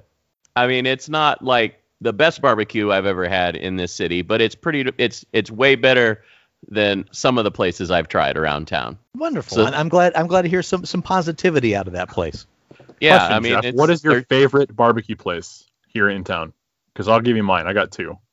Well, I mean, Rollin' Smoke's probably my go-to as far as depending on the beef ribs. I can't find a beef rib in town better than what Rolling Smoke does. Lucille's is good. Lucille's are always so chewy and stringy. That's not so the kind good. of beef rib I like. No, Lucille's. Give it to me. Lucille's I is not want it. bad. Lucille's is not bad for a chain. Chew that jerky of a beef rib. Give it to me now. It's so good. I'm trying to remember the name of the place that's over on Valley View. It's like back behind. It's on the other side of the 15 from Mandalay Bay. They have pretty good barbecue. In fact, I took Todd there one time. He liked it a lot. They're really good. It was good. I'd have to put a list together because I forget sometimes, and then I'll randomly think about it one day and go, oh yeah, I haven't had barbecue from that place in a while. You called the Thunder, Matt, and now you've got it. Sin City Smokers isn't too bad as far as like if you want a quick takeout style barbecue. That's right up there by Sunset and Green Valley Parkway, so not far from where you used to live there, Matt. But yeah, it's pretty close to you, man. Yeah, those just the ones coming up. Barbecue. What about Tucky's though? Tucky's. Tucky's isn't bad. Tucky's is okay. Oh, Tucky's, yeah, they're right. Kirsten, you enjoying this talk? There is a I Texas needed a nap. There is a Texas style barbecue that's off of St. Rose Parkway and Eastern. Like It's children talking about Pokemon cards. now, Barry, you'd probably like this place. It's very Texas style barbecue. Gotta smoke them all. You're right. I'll bet it's better than anything that Barry has around him. Well, I meant when he's out here visiting, not like what he should eat normally. It's like having someone visit from Mexico saying, you should come down to Chi-Chi's, and we got some good Mexican here for you. Todd, you forget. I have been to Texas, and I have had Texas barbecue in Texas before. No, I haven't forgotten. You haven't let me forget. I have become 4 pinkies up snobby about barbecue that I have lived in Texas now. I got to take you to Kansas City sometime for some authentic Kansas City barbecue, Barry. You will lose your shit. Nothing good comes out of Kansas City. I don't know. Super Bowl champions. Oh, shut up. Shut up. Well, in one sentence, I just debunked your statement there. I will try any kind of barbecue you put in front of me, and I will judge it on its merits alone, not where it's from or whatnot. I will be the guy who goes up to the pit master and says, "Hey, tell me how you're smoking this. What kind of wood do you use? How long do you do it? What kind of rub do you use? Is it wet? Is it dry? Blah blah blah blah." I'll be the guy that kind of annoys him, but the good the pit masters will be eager for this conversation. I've become that guy. No, they won't. They're just trying to be nice to you. Meanwhile, even though they're like, bro, sit down and eat my fucking beef rib. Here, I got a beef rib for you. Zip. Shut the fuck up. They don't have any goddamn poutine in barbecue places, so no one cares what you think. I'll have to take you to Arthur Bryant's and Casey sometime. Who's eating chips? Who's eating chips? What was going on just now was me eating potato chips while you continued to talk about barbecue. No, it's not my fault. You don't like barbecue, okay? Jeez. They're gonna do that. It's Matt. Actually, you know what? You just need to kiss my ass because it's you talking about barbecue. I don't like. Hold on. Is it barbecued? What style of barbecue is your ass? It's called hairy shit. What kind of sauce? Oh, don't answer that. Don't answer that. Oh, you sure? Oh, call it twine through sauce. I've lived with them. You don't want any of that sauce anywhere near you. Karen answer. Yours. Okay. Here's my one. One. You hit Ooh, yourself. you hit yourself. A 2. You go like this. You go, yeah. Hit yourself in the back. 3 damage. Alright, you're next. I'm gonna get him. You're gonna get him. 7, 8 damage. I'm knocked out. You should have healed yourself if you I'm -1. You're -1. Well, you guys better take care of this guy now. Okay, I'll Since heal. he Since you're so hurt, the guy goes to you and tries to kill you. Dig me out. I'm gonna heal it. I'm gonna heal it. Oh, he split himself again. Wait, I'm gonna use one of my super healing. No, No, Eric, just it's kill the your turn. guy. Just kill the guy. Dig me out. Eric, your turn. Okay. I'm gonna dig you out. I'll shoot you. 19. He's dead. Yeah. Eric killed 2 of them. Rodney killed 1. You killed 1. I didn't. You kill get him. I killed him. 800 experience points. Rodney, you get 200 experience points. You get 300 experience points. And Eric, add to that, you have 400 experience points altogether. Gosh, how do we get so many experience points? Okay, for these I'm ready people? for the next level. Exactly. That's what I'm wondering. There's one over there. What happened to the other one of these sheets? Don't tell me I left it at home. No, there was 2 of them. Yeah, somebody. I never took it, Todd. 6,745 hit points for me. 8,001 is what you need. 2,700. I'm on level 3. 2,700. You're not at level 3. It's I need 2,700. 1,000. No, You need a lot more. I just need a little bit more. For your next level, guys. You're level 3 now, aren't you? I got 21. I was level 3. To begin with? No, to begin with, I was level 1, but now I'm level 3. I know. I got That's 20. what I asked. I got 21. Hey, the next one you need about 8,001. Rodney, as a cleric, you need, for level 3, 6,001. I won't. 6,001 for level 3 alone. I'll be going to level 4. No. How many do you have, Rodney? 2,700. You need 3,001 for level 3. It's level 4 you need. Hey, Ty. I need God. 3,100. We gotta get him to kill a dragon. How are you gonna get up? This place is collapsed. Well, I There can might find be the other wall. weasels lurking about. Okay, you guys dig me out. Okay, we'll dig him out. Okay, I get my sword. the gas is I red. pull my sword We can't- out. Turn in the gas. You can't pull it out. You try pulling it I'll out. try. Are we You don't supposed to pull it roll? out. Eric, Eric try can't pull again. it out. Can't pull it out. He's sitting on Barry. Can't pull it out. He can't help you and get on Barry because he's -1. Yeah. Yeah.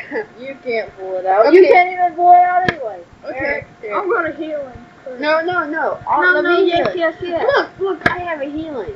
I'm gonna Okay, heal him. Todd, I heal him with just the healing. I'm gonna heal him with the super heal. I heal him with just a healing. You're under the wood. No, you didn't heal him. Yeah, I did. I did. I did. You did? No, you super heal him. Okay, I super heal him. Give yourself 11 hit points. How many hit points does he have to? 11. No, him. Uh-huh. How many hit points does he get taken off?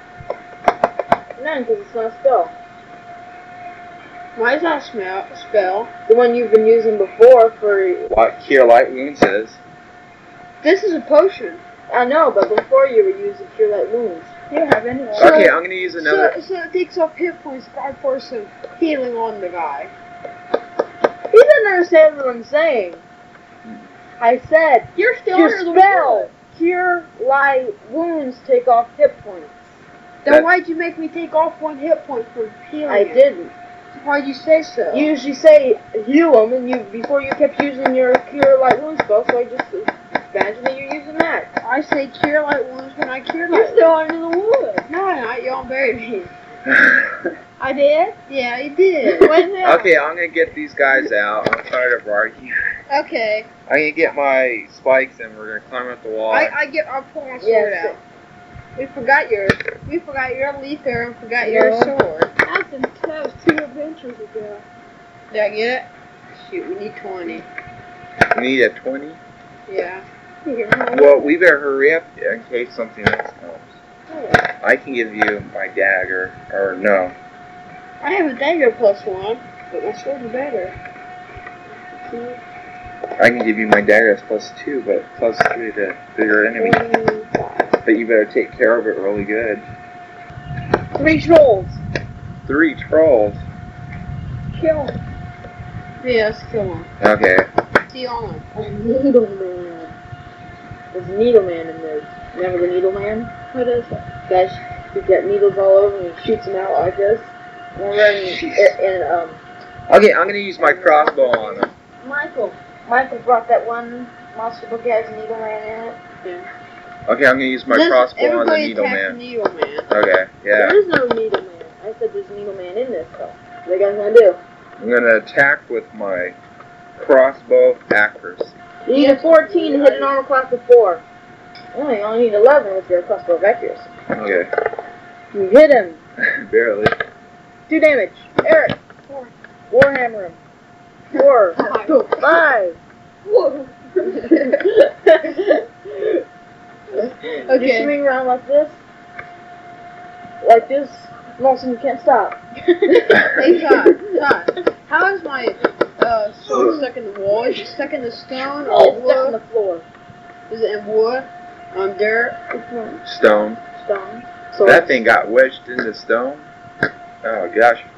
It's probably hard. Yeah, I know. If it was wood, I'm sure we would have pulled it out easier. I'll conk him with my flail. Conk. 17. 6 damage on him so far. Come on. Ooh, 30. All of a sudden, while you can't stop swinging, it's like, oh, I'll let go. Did it hit you? Yes.